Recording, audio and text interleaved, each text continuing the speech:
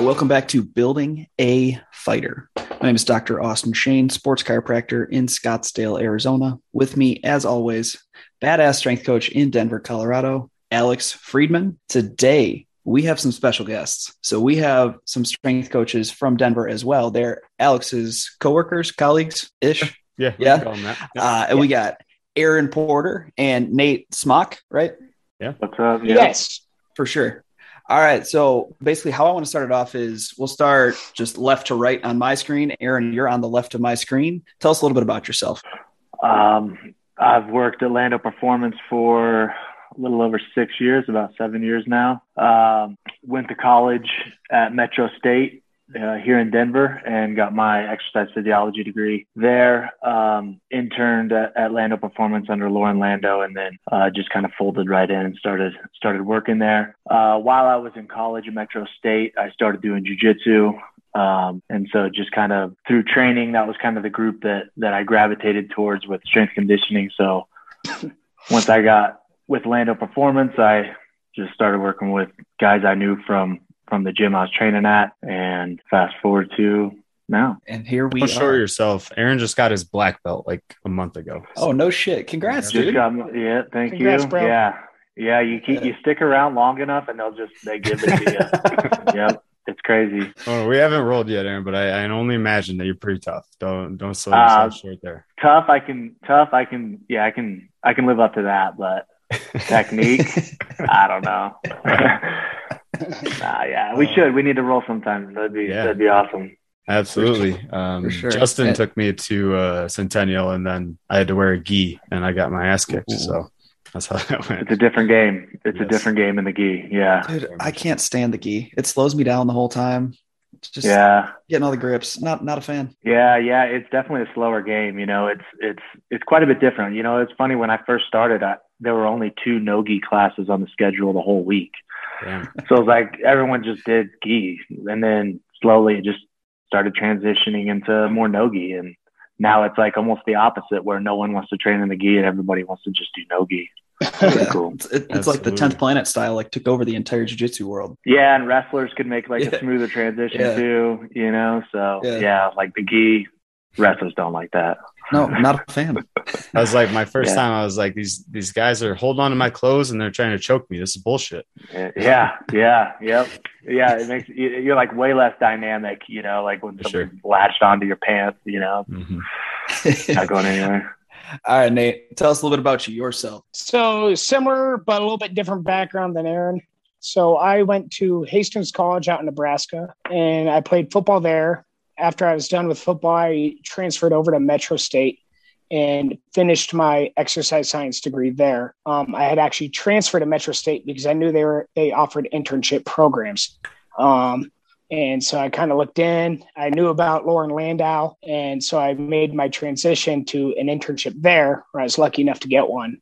I've been there for about 6 years now with a degree in exercise science and a minor in nutrition. And coming from the contact sports background, I was very fascinated with mixed martial arts as well.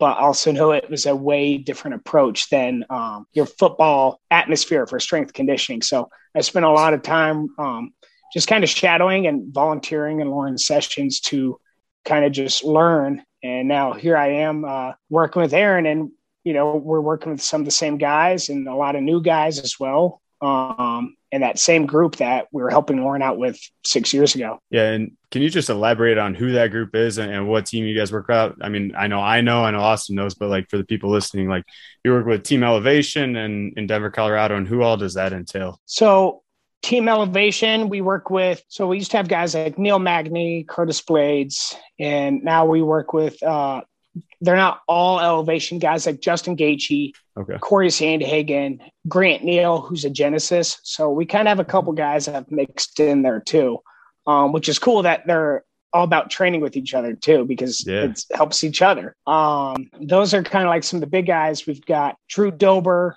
working in that group. And we have a lot of guys as well, just at the LFA level. Bellator, Archie Colgan. Dude, that kid's an animal. Yeah, he's his a pretty last fight in strong dude. Bellator. Yeah, it can be a problem. Yeah. That is gonna be a problem. Yeah. And, Aaron's done a good job too, getting some of these jiu-jitsu guys in as well, where it's not, some of the guys aren't all just MMA. Some of the guys are jiu-jitsu that Aaron's brought in as well, but it's been pretty fun just trying to build them up.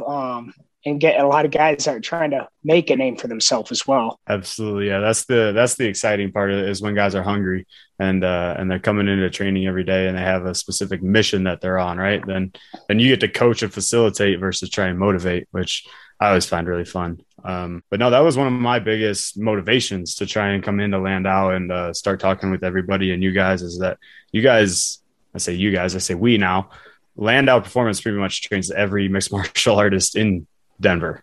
So that was a big motivation, and learning from guys like you that have been doing it for 4 or 5 or 6 years. It's just a big leap for me in my career, and hopefully helps me move forward and gain a better understanding, I suppose. So after that, can we jump into what are some of the basic or your general outline of your program that you guys write for a lot of these MMA guys? Yeah. So on Mondays, we usually do our strength power days, strength stability. Kind of depends on where guys are at in camp.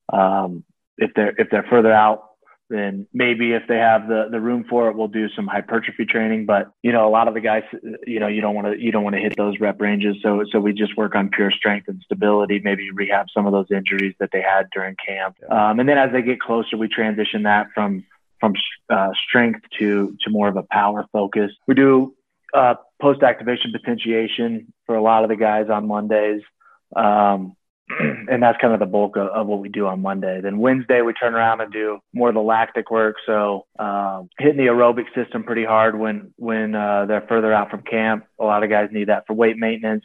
Also, just a strong aerobic system, just so they're recovering in between practices. They can tolerate those hour-long practices a little bit better. As they get closer to their fight, then that transitions more into the sport-specific stuff, where we're hitting higher intervals, higher intensities, and then working on that heart rate recovery, tracking that, while they're close to that last month of the fight, making sure that their heart rate's recovering in between those bouts of exercise. And then we get them in Friday morning too, and they spar on Friday. So, especially if they're in camp, we're doing pretty basic activation stuff, nothing that's going to hit them very hard, low intensity, low volume, a little bit of a shakeout, before they spar at 1 or 2 o'clock. So we don't want to hit them too hard. They come in at 10, just kind of turn the system on, shut it back off. And then if they're out of camp though, that could be our second day for some good strength work. Some of those guys need that second strength day. So we'll throw some more strength work on there if they're not really sparring. No, that's awesome. That was my question, is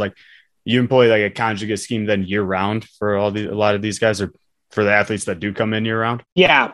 So, it's or Lauren likes to call it, he called it a daily undulated model, for sure, which, we completely agree with, because in the beginning of the week, we think about how Monday, that's when they're going to be the freshest. And so that's kind of when we hit our more high neural work, that strength, power, and add some correctives in as well on that day. And then we know on Wednesday, they're going to be a little bit more beat up, but we understand that their lactate capacity work isn't quite as neurally demanding. So we're able to put that in on Wednesday. And then Friday, as Aaron just said, that's more like the aerobic base day. But in that aerobic base day, what makes that cool is you're touching a little bit on strength. You're touching a little bit on core stability, knee stability. So they're constantly moving, but it's not high intensity as well. We're just touching on a bunch of qualities. But what makes it aerobic is the fact that they're not stopping. They're supposed to keep moving the whole time. Yeah. So it's kind of, instead of just, your basic 20-minute bike ride, we kind of try to add a little bit of a couple extra things, kill a couple birds with one stone. For sure. Right. It's like taking Cressy's approach to mobility work, where you turn it into an aerobic circuit as you go. Yeah. Yeah, exactly. Yeah. Yeah. And then you don't know what you're going to get, you get them on Monday and they may look great, but on Wednesday, you don't know what's happened. They've gone to wrestling practice. They've had sparring on Tuesday. So you don't know what you're going to get Wednesday. So, you always have a plan, but you have to be willing to deviate away from that, because, if they're smashed on Wednesday and they're coming in hunched over, limping, banged up, then, we're willing to turn and go a different direction if we need to. Well, and that goes to another question: is how close a contact are you with Whitman and all the other coaches? I don't know who Genesis's coach is, but are you guys in constant communication back and forth? Like, hey, this Wednesday wrestling practice fucking sucked. It was a grinder, so we probably have to scale back stuff. You guys having that conversation every week? Yeah, I'd say especially in camp. Like guys like Trevor Whitman Gaethje's got a camp coming up. We'll kind of, we'll make phone calls to those guys or meet with them in person at sparring. And we'll just kind of say, hey, what's your game plan this camp for you as a skills coach? And we'll kind of listen to what their game plan is. And a lot of the times, sometimes it might be similar. Sometimes they're going to be taking a little bit of a different approach. And then I ask them from our end, what changes what do you guys think maybe from what you've seen at sparring? This is what we've seen on our end. We'll ask questions like, is their schedule changing too? Because, if their schedule changes, maybe we might have to change our focus of when we do our strength work or our conditioning work, or maybe how we dose them. Obviously, like they got a hard wrestling practice. We don't on a Thursday and they say they missed a day and they have to come in that Thursday. Well, that might not be smart for us to give them a hard conditioning and then go to wrestling. Right. So we do have to have that communication, especially with things like, hey, he's looking pretty run down today on my part, just so you're aware of what might be coming into you. Or they might send us a message, hey, so-and-so messed up his knee today. We don't think it's serious, but maybe let's be smart on that. So it is at least a weekly conversation, especially when they're in camp, that we've got to have with some of these coaches. Heck yeah. And I love that you said you guys are going to sparring. That's something that me and Alex always preach on the podcast. And so I don't know what he's told you about me, but so I'm a chiro and everything, but I'm also a strength coach down here for most of the Fight Ready guys. And then I also help out as a wrestling coach over at Fight Ready as well. And the one thing that I feel like when the strength coach isn't going to sparring and seeing how the guys are performing week after week after week, then you don't really know what changes you have to make in the strength conditioning realm.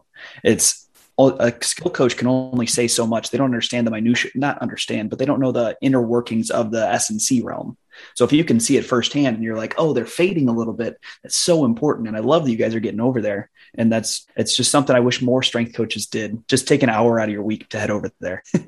Yeah, and I mean, you knock a lot of birds out with one stone. You get to connect with the coaches in a face-to-face manner too. Yeah. You can talk to them like, okay, what is the game plan, or what are you seeing, or like you can, and you also see the fighters in a different realm as well. They come into the weight room. Most of them aren't comfortable there. They're not themselves. They're worried about messing up on it. You get them in the sparring room, and then all these personalities start blossoming, and you see these guys starting acting the way they are. When they're comfortable.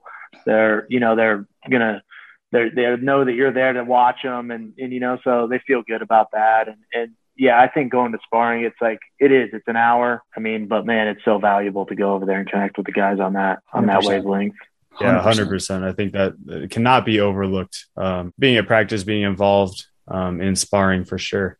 That being said too, how much do you guys get into, or I guess, what does the conversation look like between you and the coaches or you and the athletes of like workload management and like a schedule setting and stress and load recovery type of stuff? Because again, we know this population and these athletes just like to hit it hard day in, day out. Yeah. I mean, I know with some of the fighters that I'm connecting with, we're talking about deload weeks, which weeks we're going to take down, that's kind of the main thing. And it's a case by case basis.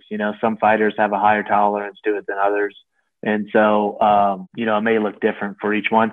One fighter gets, a fight 6 weeks out, and so that schedule looks a little bit different than somebody that gets a fight and they're 12 weeks out or 14 weeks or 2 weeks, so that's just another thing. It's just like kind of an open line of communication, it's like we talk with the coaches on just kind of a regular basis about what weeks we're going to take down and, we'll set some sort of a schedule. So we make sure that they're not doing too many like red line practices in a row, or, like we're finding days that are a little bit more down on a neural standpoint. They don't have a wrestling, sparring, a lot of live training in consecutive days and things like that. So, I think we do a pretty good job, and a lot of the coaches over there we've worked with for a long time. And so, just kind of over repetition, they kind of understand, sometimes you gotta, reset a little bit, but for the most part, I feel like the coaches that we work with are pretty good about knowing kind of periodization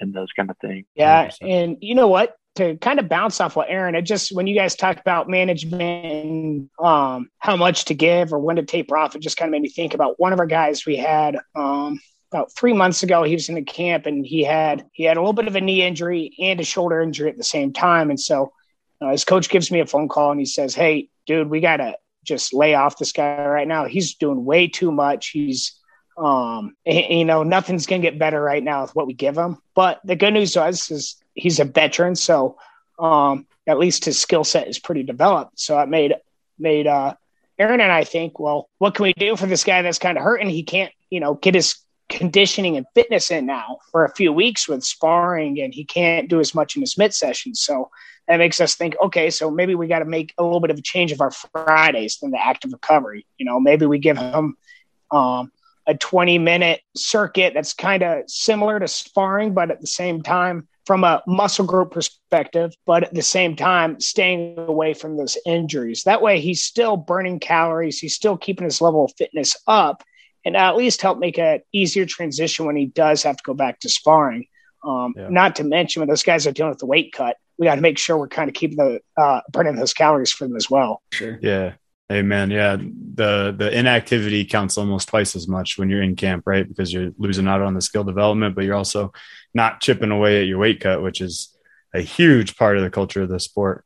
But I want to go back to one thing that you said, Aaron, as far as it being a case-by-case basis. And I feel like that's a lot of the times, like so much of this training paradigm that we're in is it's such an individualized sport, and every situation has its own individual aspects with weight classes, with fighting styles, with individual just fighter personalities. How big of an effort do you guys make? And I know you make an effort because I've seen you do it, to individualize programs and make sure that you're giving each specific athlete their own best program. Yeah. I mean, it's fighters come in all different shapes and sizes, they have different strengths, but there's nothing really that you want to sacrifice as far as like the biomotor abilities of an athlete. You don't want to give up speed. You don't want to give up strength. So, but they all come with different gifts, and so we try to give them what they need. If somebody is going to go spar 7 rounds every Friday and every Tuesday, and they never get tired, I mean, there's a pretty good chance that their strength is lacking though as well. So we hit them with the strength, and that's how it is with a lot of them. So. We try to individualize as much as we can, at the same time you're dealing with maybe a group of, 15, 20 fighters at one time, there's only so much you can do, but, you moderate or you modify the rep ranges, different movements, different secondary exercises like that. And I feel like we've done, me and Nate do a really good job of kind of making programs, specific to one person, even though when we have a big group in. So it's like little modifications that you can make that just favor them what they need and tailor to them just in small ways, the best that we can. But yeah, it'd be nice to be able to get these guys all in at one-on-ones and give them exactly what they need. But, at the end of the day, they all need to be strong. Yep. So I think everybody can agree on that. So lift some weight, sure. They all need injury prevention. So get the band work in, do those kind of things. So, what has helped with that too. I think Lauren Landau used to talk about to us at some of our work settings is the ABC workout, so we have kind of that general plan for the majority of the group. And then we can take that general plan and then kind of, like Aaron said, we keep it very similar, but then it's like, okay, this guy's going to have to go over here. This guy's go over here, but they're all doing something similar. That way we can keep our eyes on them. Whether, like Aaron said, with adjusting the rep range, this guy, he can do this in the workout. He's on the C workout because he's hurt. So he's got to do this similar workout, but we got to make these adjustments. This guy in the B workout, he's getting close to a fight. So instead of the strength work, we're just going to change that squat to a speed squat or something like that. So it's always a very similar platform, but with kind of like your ABC adjustments. Yeah. Okay. I like that a lot, actually. Having just multiple options. One thing that I want to know is what kind of assessments do you guys do? Do you guys do movement quality assessments before work? Because I think it's probably different because Alex is with the Factory X team, and that seems like just a huge team. I don't know. I've never been up there. And then elevation seems a little bit more specialized in nature, where there's less people, but a little bit more one-on-one attention, if you will. Do you guys do individual assessments on a case-by-case basis? Do you have an assessment you guys go through? Is there movement quality that you look at? Well, our warm-up, the Lando warm-up is kind of the initial assessment that we give guys on a daily basis whenever we do see them. Okay. And the first time that you go through with someone on that, you'll learn a lot about them. Right. And then, through repetition, what's normal. So the warm up, just kind of keeping it consistent, keeps it dialed in on what's consistent for that athlete, what looks normal for that athlete. How are they reaching overhead? How are they hinging? What kind of movements do they have through a straight leg series? These type of movements we can always be assessing and right. reassessing. And then we have a pretty good amount of fighters that use HRV, the heart rate variability. And so we're tracking that and using that as part of their training. For them, it's a great knowledge piece to kind of know for them what's helping them recover and what's hurting them. And so it's great for them on that self-assessment side for the HRV. And then we're doing heart rate. We do heart rate monitoring. Heart rate recovery, I think, is pretty big for us. And as we get close to the fight, big confidence booster when those fighters get to see their heart rate recovery improving as they get close to the fight. And so those are, I think, our three biggest assessments. But yeah, that it's kind of a 12-minute warm up that we go through at Lando Performance, and it includes a lot of comprehensive dynamic movements that you can learn a lot from the way somebody can move, the way somebody looks, and that's always kind of an assessment that we use. Absolutely, yeah. I love those HRVs and everything, that HRV and the Aura rings that all the guys got, because it's just that immediate buy-in of, well, I don't know if you've seen the meme recently, or it was like, if it's this train going through and it's just this train hitting a bus and the bus just says sleeping less than 8 hours and eating like a fucking child. And it's this train going right through the bus. And that's what the Aura ring and all these HRV and all these different like metrics, that's what I get that buy-in from, is being able to say, oh, you ate like shit yesterday and you slept 4 hours. Well, you woke up at 50. I don't know. I don't know what to tell you. Yeah. And it's, we all know, right? Yeah. But for some reason, it's nice to see it. Something else tells us, hey, you're sleeping like shit, or you're not helping yourself out here. Just go to sleep earlier. Right. Dude, for whatever reason, numbers get buy-in. I don't know what it is, but numbers get buy-in. Oh, it's an accountability check, and it's just a very straightforward measure. There's no like, I should be better at that. It's like, no, you suck at that, like, period, Yeah. I feel like it's a very straightforward feedback. And you sucked at it again and again and again. Yeah. That's kind of the fun part about the fighters too, is, that really goes for any athlete or any client, but it's a everyday assessment all day. And that being throughout the whole session, it's an assessment. A lot of people might just think of their assessment. So, 1 rep max, and let's improve that. But a lot of the times we're thinking, that max is going to change on a day-to-day basis.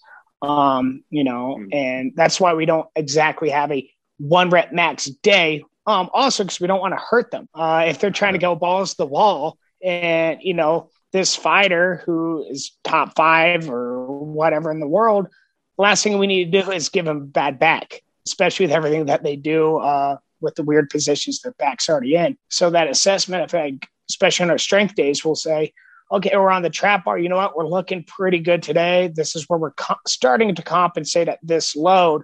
So we can kind of guesstimate, where that max is without actually giving them a true 1 RM. We can cut them off. And then, maybe 3 weeks later, they're picking up a little bit heavier weight without that compensation, without rounding that low back. And to me, that's a great improvement right there from an assessment. It might not be just a bunch of numbers written down always, but it's also your eyes are probably one of the best assessment tools you can use. Mm-hmm. So I'm a big 100%. Fan of that. Like, every rep is an assessment type of thing. And like, not only in like a physical capability type of thing, or like maybe like an athlete's just like going through the motion, and you can have like an assessment on like, all right, they're not in it today, or they're not feeling it today. And you can adjust accordingly, kind of be a coach 100%. in that sense. So I think that gets really big as far as like having the interpersonal relationship enough with the fighters, because I feel like they're so approachable. And you do have to have that one-on-one interaction. What's been your guys' experience with that as far as like getting fighters one-on-one, or just coming to meet them halfway and seeing them through that relationship in a coach-athlete setting? So for me, I feel like a lot of it is questions, asking questions all the time when they walk through the door, whether it's just sending a quick text message. Hey man, how you feeling? What'd you do this weekend? From a relationship standpoint, that's really cool that you're, doing that fundraiser, man. That's awesome. And I think like when you take an interest in their, not just in their fighting, but as who they are as a person, I really think that helps create a lot of buy-in too. Because you're showing you care about them. You care about what they're doing in their life, and you're not there just to be a fan of watching them in the octagon. They're people too, and they want other people to not just appreciate them for being an entertainer per se. And I think once you kind of develop that relationship just through asking questions that might not even be strength condition related, they might become more open to talk to you as well of what's going on in their skills training. Hey coach, I'm kind of beat up today, man. I got to pull back. Or, hey, I've got my schedule. This is my practice schedule. I'm going to communicate it more often now to you because they trust you. So they start communicating what things look like in their week. And so I think the relationship is the big part, and you've got to take interest in each person individually. I think, I mean, it goes beyond the strength and conditioning, but that all kind of ties into it. If these guys are going through something in their personal life, like maybe that's why they're not into the session, maybe it's because it's their 12th practice of the week and they're just burnt out on it, and those are great opportunities to ask questions that maybe other people aren't asking, like what is going on? Maybe they don't want to open up to other people, or people just aren't asking, because they put on, they're fighters, they put on the game face, and that's how they can get through those kind of things. But, like checking in on them and, going through those tough times on their personal life, and kind of helping them through that, meeting them for coffee or, going on a hike with them, whatever it may be, but showing up for them outside the gym, I think, I mean, that goes way beyond, for them, I think for them to buy in with you, but I mean, I get a lot out of that as well as a coach. I enjoy those times too, and helping guys do those kind of things and trying to be a mentor in some of the younger guys' early mistakes that they're making, and I mean, we've all been there, we've all done the young, dumb things. And so, sure. Just kind of opening up yourself and letting them know that, hey, I've been there too, I've done these things before too, and it's all right. We'll all get through it. They love those kind of things, and they need that, we all need that.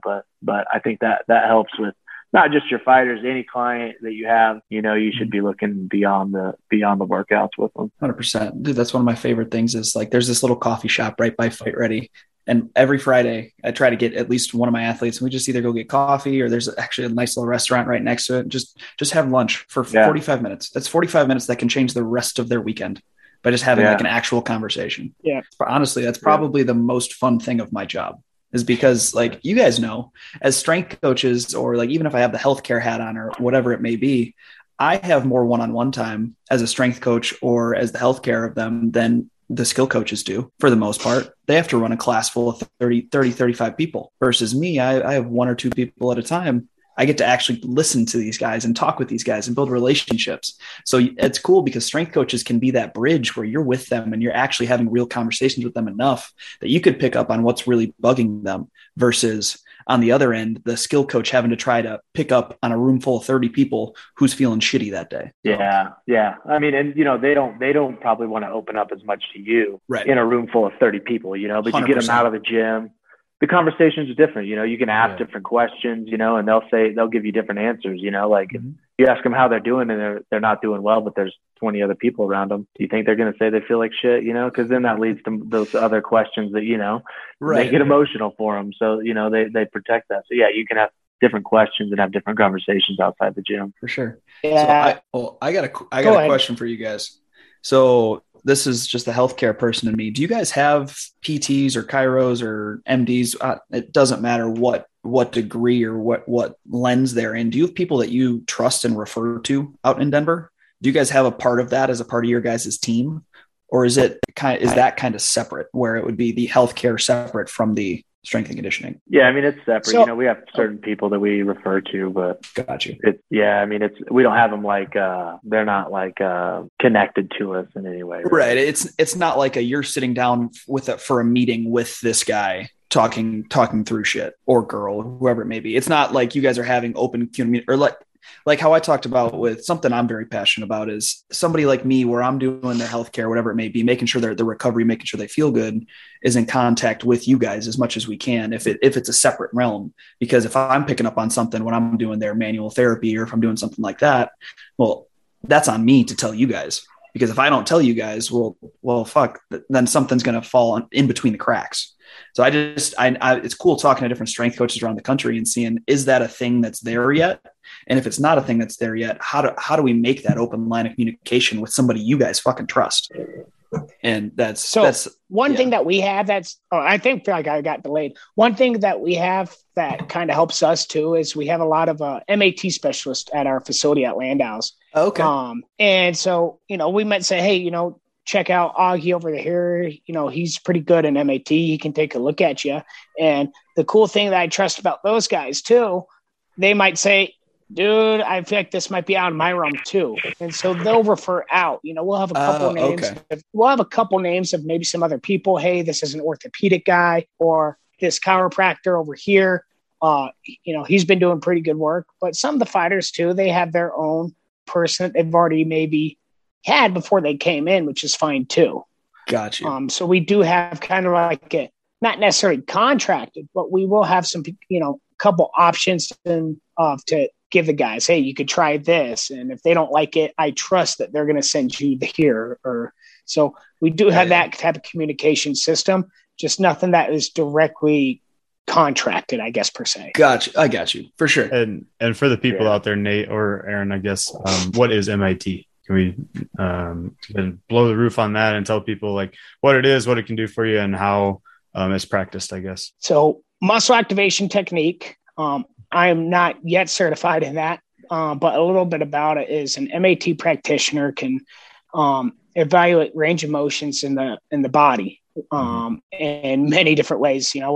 They'll put you on the table and they'll see what your range of motion is on this side of the hip compared to the other side of the hip, and flexion, extension, abduction, or anywhere throughout the whole body. And they'll see where the limitations are, or where one side's got a better looking range of motion or strength compared to the other side.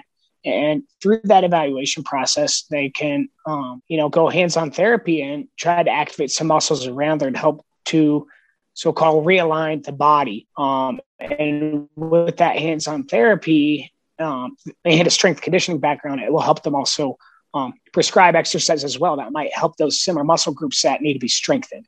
To make it simple. Gotcha. Definitely, yeah. That assessment's been pretty valuable as far as just, like I said, I'm not certified in MAT either, but just knowing and getting the feedback from people that do MAT, the range of motion assessments and the strength, you gain a lot of insight into like how they're moving and what exercises we can push in our program to better them or fix a problem that they're encountering that's maybe not an injury per se, but it's just a chronic bother, or it's leading to an injury. Well, and that's cool too, because it goes back to the first PI publication they released, where it's, hey, if there's a greater than 10% disparity from left to right in any range of motion, we know that's an increase in 70 to 90% injury risk of that particular joint. So it's cool that I don't know much about MAT. Who's the guy that made it again? He works with a golfer. Greg Groskopf. Yes, that's who it is. Okay. I just know that it's kind of like a manual therapy mixed with like a PIR type of approach, if you will. Yeah. Yeah. Okay. Yeah. And it just makes a lot of sense where, hey, if it's a range of motion issue, what's probably going to be the first line of defense? First line of defense probably is going to be neurologic tension. If it's neurologic tension, well, guess what? Let's use a neurologic approach, which is going to be that PIR. So it's always made sense, that MAT concept. And it's cool to see a gym as big as you guys implementing that in what seems like an extremely efficient way. 100%. Yeah, I mean, the warm up was developed around that kind of mindset of, getting activation all the way around all the way throughout the body. And so a heavy MAT influence on the warm-up that we do. Okay, that's awesome. So, Lauren did a pretty good job at kind of teaching us up to, I guess, stay in your lane as a strength coach. And I really feel it's okay to tell your athlete that if you really don't understand something, it's okay to say that's out of your scope. Research on it, but we're going to find a solution to help you.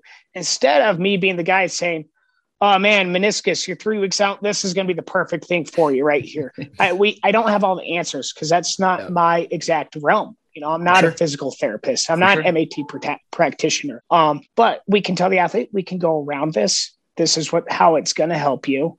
And we can take a team approach to get this thing better now. And doing what's best for the athlete, which is the coolest part. I agree, dude. Not enough people say, and I'm guilty of this from a good amount of most of my earlier career, where I'm like, I feel like I can fix a lot of people. But at the point, sometimes you got to take your hands off and be like, hey, you can't do everything. I don't fucking know. I don't know the answer to this question. Let's talk to smarter people than me or in a different scope and see what we can do to make them better. And it's just having that the athlete comes first, not your own ego and your own pride. And I think the athlete will respect you more for that too.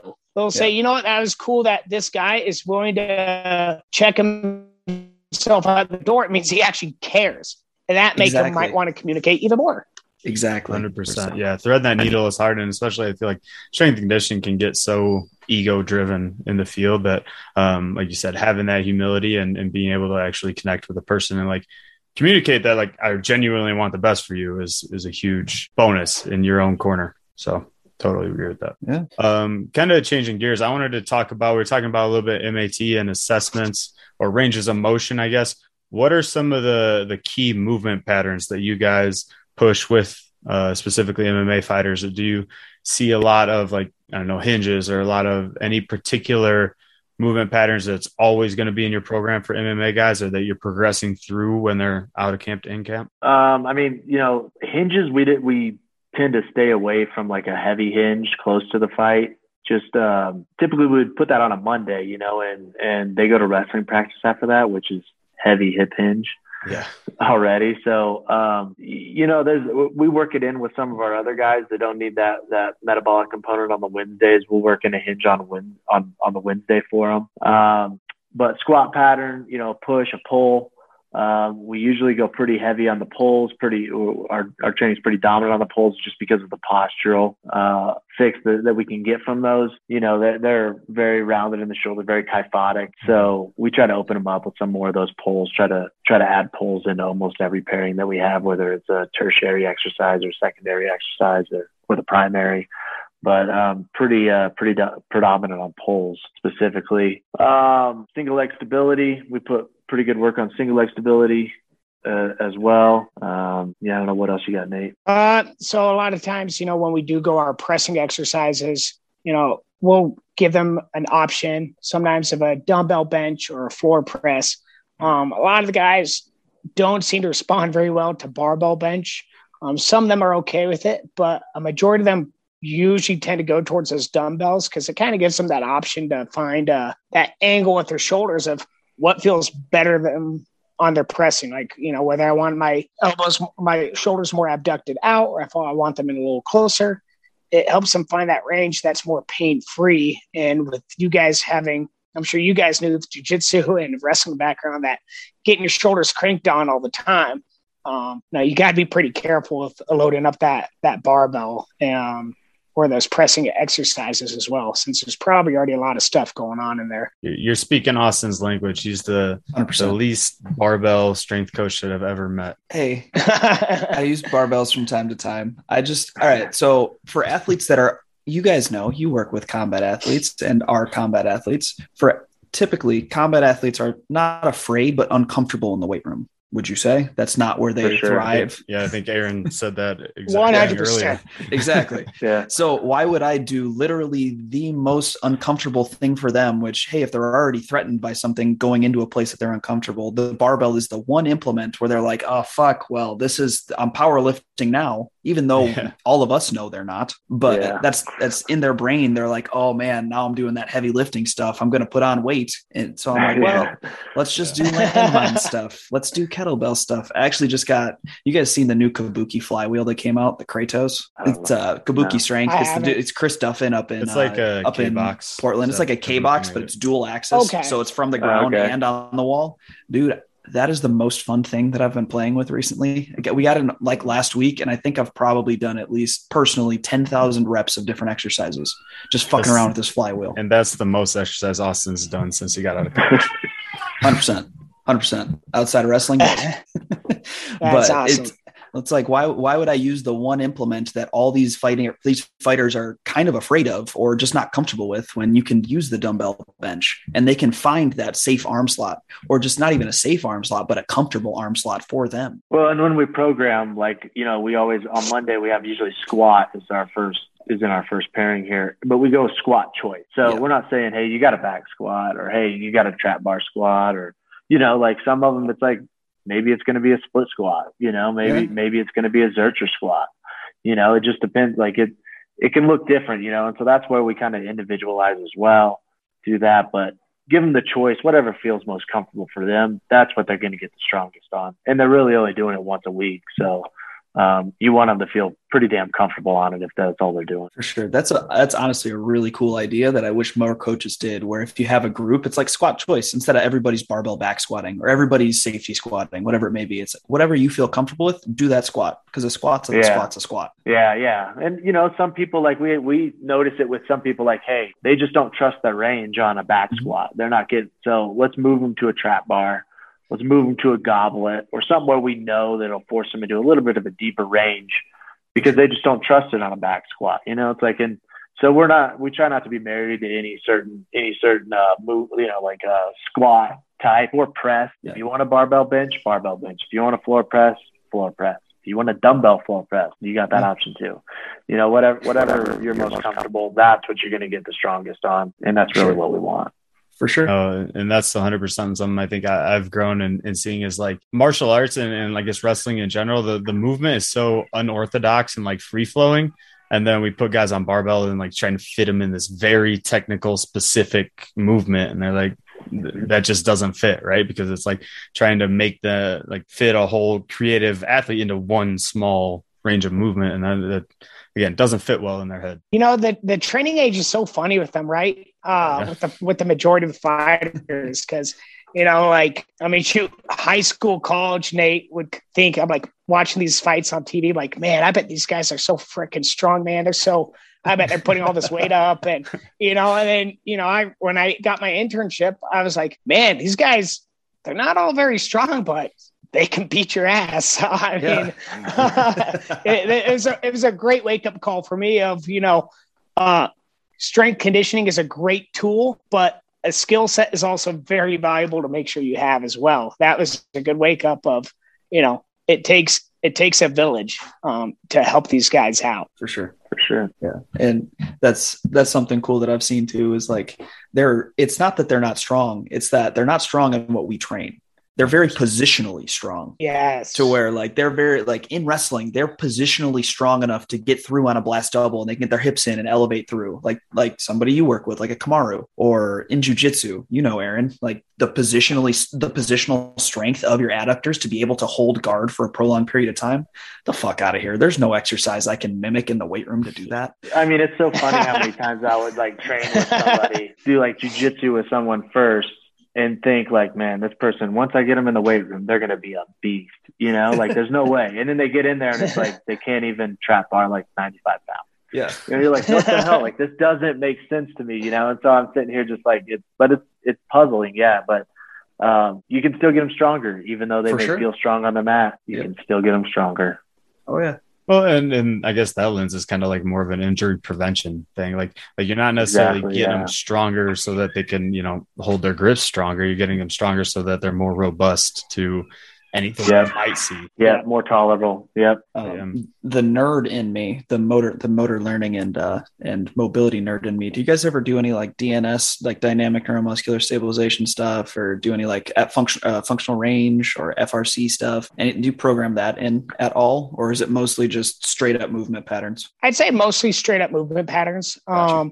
I like to think I go back to the warm up on that. As far as sometimes if the guys, I've told some guys before when they come in and they're, I really want to see that range of motion on that day. I might say, hey, on your scorpions in the quadruped series, your fire hydrants, let's get some 3-second pauses on these and really take your time. That way we can really see and get the best of our range of motion instead of just trying to go through the motion per se. Yeah. I feel like that's, a lot of that's helped. And some of the things that we've added in, I feel like a lot of things we add in kind of integrate all of that. Gotcha. With our lateral lunges, maybe on a Friday, the warm up, a goblet squat, maybe a lot of those things. I think it's kind of integrated throughout as well. For sure. Well, and mobility. Just load up a squat. That's mobility right there. It's all in how you do it, right? Not always like what odd positions can you hold. It's like how well are you actually executing your strength movements through a full range of motion. Mm-hmm. Yeah. What do you got? What else you got, Alex? You had a laundry list of questions. If we can finish it off kind of on a quick hitter, I guess one thing for some of either the strength coaches or the sport coaches that want to understand strength conditioning more or get into it, what's like one of the most important qualities that you would have to say to work with this population in MMA? As a strength coach, what's one of the most important qualities that you need to have? For me, I would say, in my opinion, experience. Experience. And you've got to make mistakes as well. I know Lauren would say, like, we're going to make mistakes, but we got to learn from those mistakes. I feel that, we might learn all these things in the classroom when we're, young and in college, but it takes a lot of time to really figure out how to blend all that together. Because, in the real world, nothing is set, just like how when we write up a workout, a lot of things might have to be changed that same day. So I think a lot of experience is my best learning tool for me. Yeah. And I mean, only 6 years in it, I feel like there's still a heck more to go. But that, I really feel that's the key, especially if you're trying to get your feet wet, and being humble, just be open. Like, it's okay to just say, hey, I don't know it yet, but we're going to figure it out. Yeah. I mean, I think keeping it simple, like you'll never go wrong with the simple stuff. I mean, I think, early on for me, it was always like, you want to progress guys. You want to move them on to the next thing, and get them feeling good by doing something that feels hard. But I mean, consistency over the same movements is really what's going to pay off in the long run, and just staying simple. And you become a better coach at coaching those things when you see them more often. You see the same movements over and over again, you're going to get better at coaching those movements. You're going to get more experience with those movements. But if you're picking through a huge library of movements, that you're decent at coaching, you haven't seen anybody do it, you haven't done it in, 3 years, but you want this person to figure it out, just keep it simple.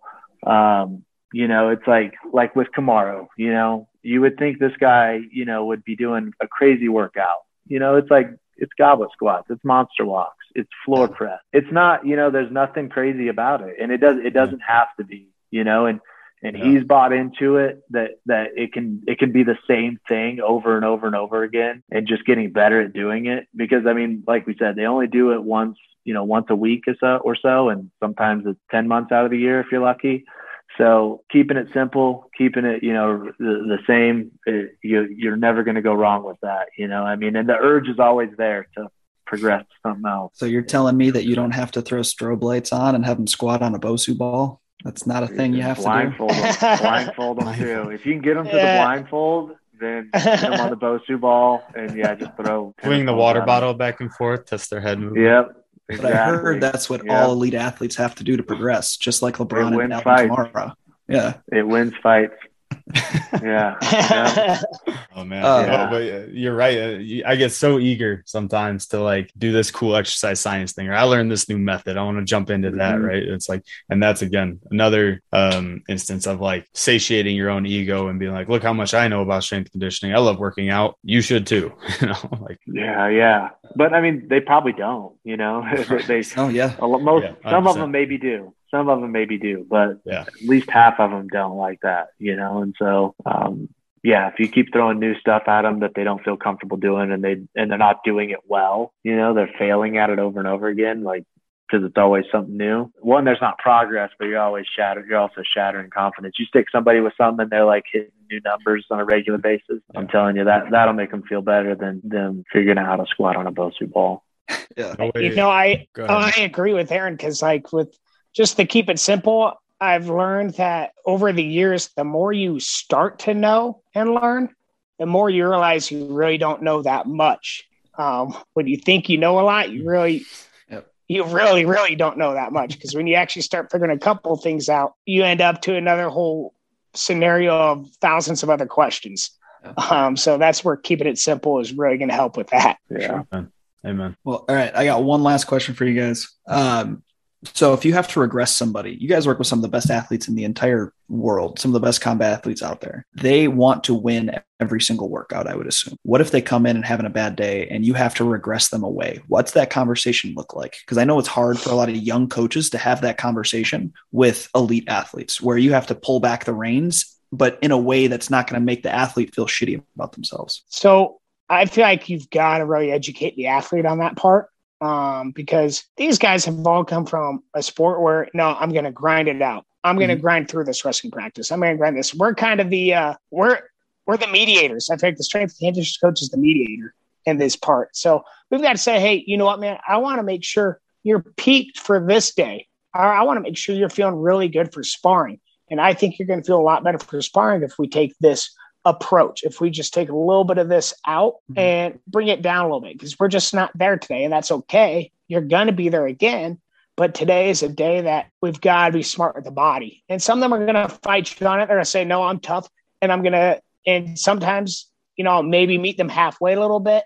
Other times I'm like, no way, dude, this is my job, is to make sure we get you there right. And sometimes when you win that battle with them and they listen, they'll come back, coach, you're right, dude. I'm glad I didn't do that shit. I'm glad I didn't push myself, because I feel way better now. Now I'm able to actually have the energy to push. For sure. Yeah, I mean, we just had that with a fighter that just fought a couple weeks ago, where we usually deload week 5. Well, 5 weeks out, we'll pull back that week, because we know they're going to want to train. They're going to take fight week down, but those weeks 2, 3, 4, you're going to want to train hard on those weeks. You're going to want to feel good. So.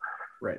Usually that's like what the approach I take is like, and you got to know when it is. Where are we at in the training camp? Maybe we do push. Maybe this is a practice like, hey, you know what? You're going to have to like buckle up here. Like this is a tough one. You feel like shit, but guess what? Everybody, when they're 3 weeks out from a fight, feel like shit, and they probably should, because they've been training hard. If you don't feel like shit, then maybe you haven't trained that hard.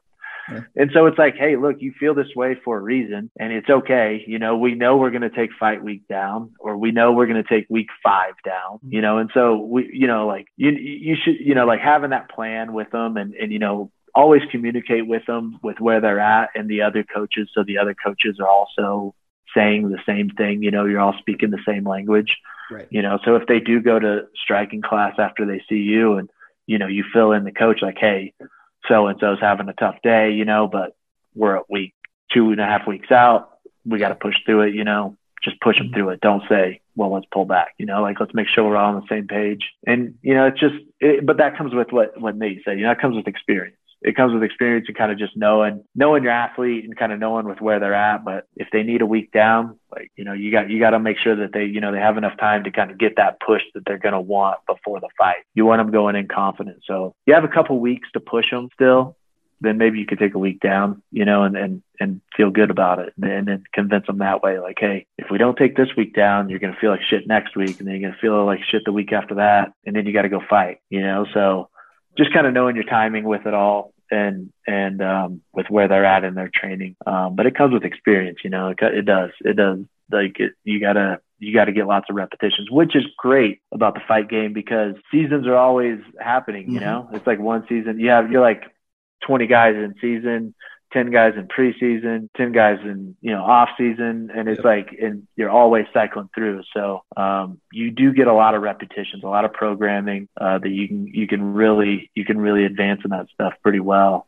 If you're keeping track of it all too, and learning from it. For sure. I love it. So I got, man. You guys got anything else you want to talk about or ask us any questions or ask each other questions? Because I know you don't see each other enough. I don't have anything to ask Nate. I'm sure it'll come up when it needs to, with him. No, but it's a heck of a community to train.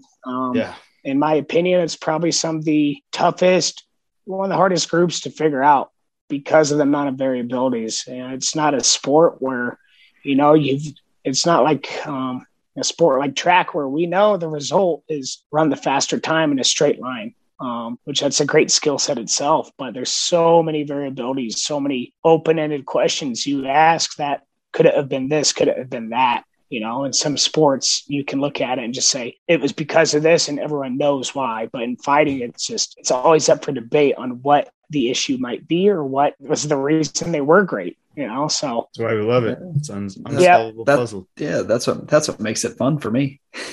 Yeah, exactly. That's the good shit. Yeah. Yeah. There's always new challenge, there's always new challenges and different things to figure out. It's pretty exciting. All right, boys, send off question. Who wins in a fight, a silverback gorilla or a grizzly bear? I'm silverback. Yeah, I got to go silverback, dude. I mean, yes. I saw one of those. Both you guys. You know what? I've heard that debate before, but when I saw one at the Omaha Zoo, there's no doubt in my mind, man. 100%. Yes. Yeah. Two more on my side. A silverback gorilla or Aaron Porter? Ooh, silverback. Yeah. He's like 400 pounds, man. I don't care. 400-pound white belt's hard to deal with. A 400-pound white belt is a problem. White belts are dangerous. Yeah. White belts are very dangerous. Yeah. Well, all right, guys. We appreciate you guys jumping on. It was fantastic talking with you. Great to finally actually see you virtually. Alex has said great things about both of y'all. But for all the listeners, please like, share, subscribe, do all the cool stuff that allows us to talk to more people and share our message. Our website is now up at buildingafighter.com, and we have all of our programs on there, whether it's individualized or preset or team-based programs. And then, as always, this is Building a Fighter, Dr. Austin Shane, Alex Friedman, and Aaron Porter, and Nate Smock. Perfect. And we are out.